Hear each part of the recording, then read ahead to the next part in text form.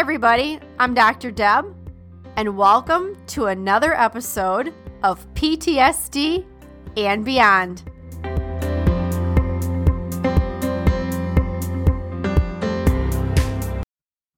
Welcome to the PTSD and Beyond podcast, where we give you insights into post-traumatic stress, trauma recovery, healing, and beyond.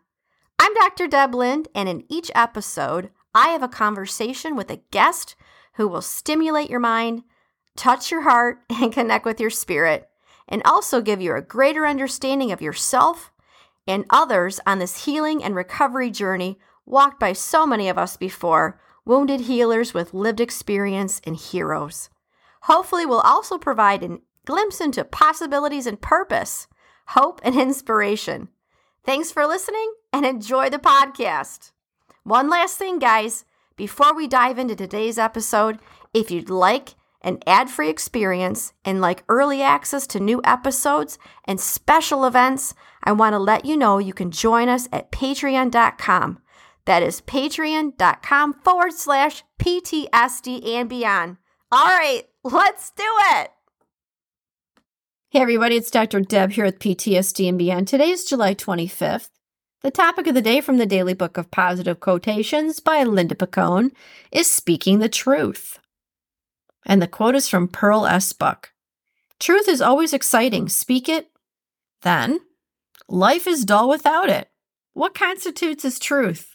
Let's just throw that one out there. Thank you, Eastern Michigan University. Yes, the philosophy department. It's a shout out. What constitutes as truth? Have you ever had someone tell you something and they say, but this is the truth? But was it the whole truth? Selective truth?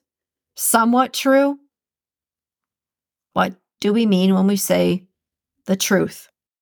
In our attempts to be polite, we may stifle our best, but most heartfelt ideas and beliefs. Let's read that again.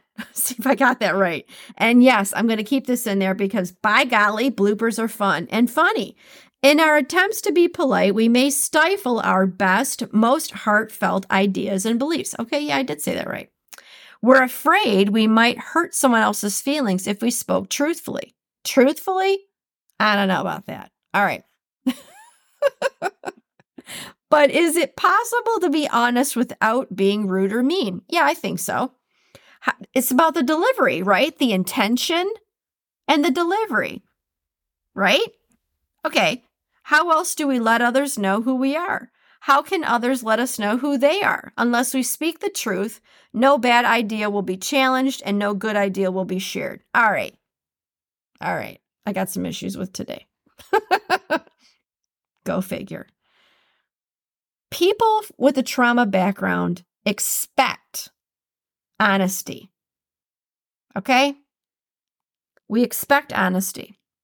The challenge becomes as people challenge our expectations.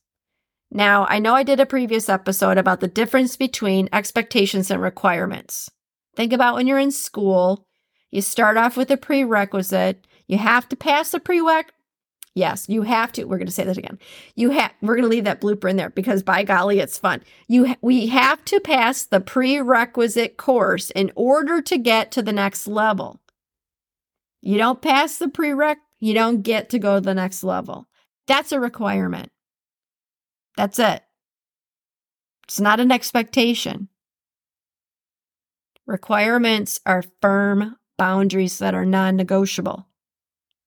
And one is honesty.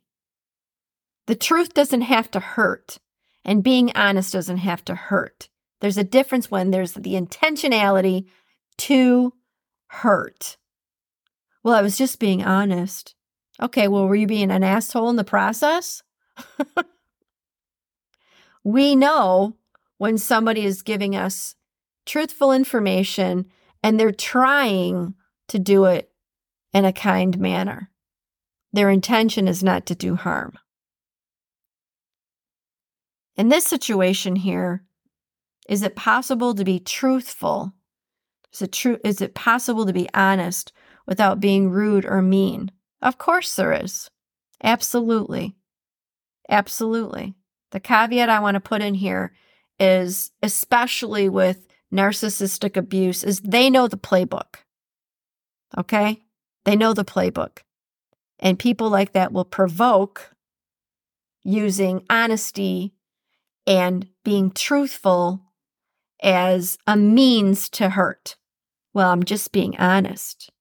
You're too sensitive. No, no, and no. But yes, what happens when honesty is not shared? Then trust in relationships deteriorate. It's true. We can, and what happens when we hold ourselves back with being truthful? Then we can have things like rumination. We can have things like guilt. We can have anxiety because we didn't share and have our voice heard. All right, so here's the affirmation. Censoring my true thoughts cuts me off from others. I don't need to stifle my ideas. I can express my true self in ways that are not hurtful, and that takes practice. And what I mean by practice, it is a consistency of doing to develop a skill where, yes, you can say something and deliver truthful and honest information without hurting. Now, here's the other thing. You ever hurt someone's feelings? We've all hurt someone's feelings.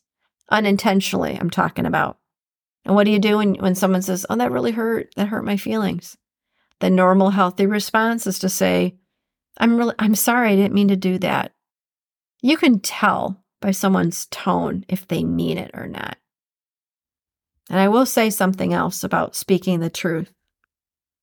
A half-truth is a lie. A half-truth is not a truth. A half-truth is a lie. There's that saying, the whole truth and nothing but the truth. That's right. The whole truth, not selected truth, not selected. It's the whole truth. It's the complete honesty. And that's where you get respect and trust. All right, you guys. This is Dr. Deb with PTSD and Beyond, speaking my truth. What's your truth? Give us a holler at hello@ptsdandbeyond.org. Leave us a comment. Thank you for being here today. Oh my gosh. And why am I laughing? I'm laughing because the truth can be refreshing, even if it's not something you want to hear, because it's difficult, but the truth can be refreshing and liberating. All right, you guys, say it with me. Come on. I know you want to. We're better together. We're better together. We're stronger together. Woo-hoo, we're stronger together. And take what resonates and go beyond.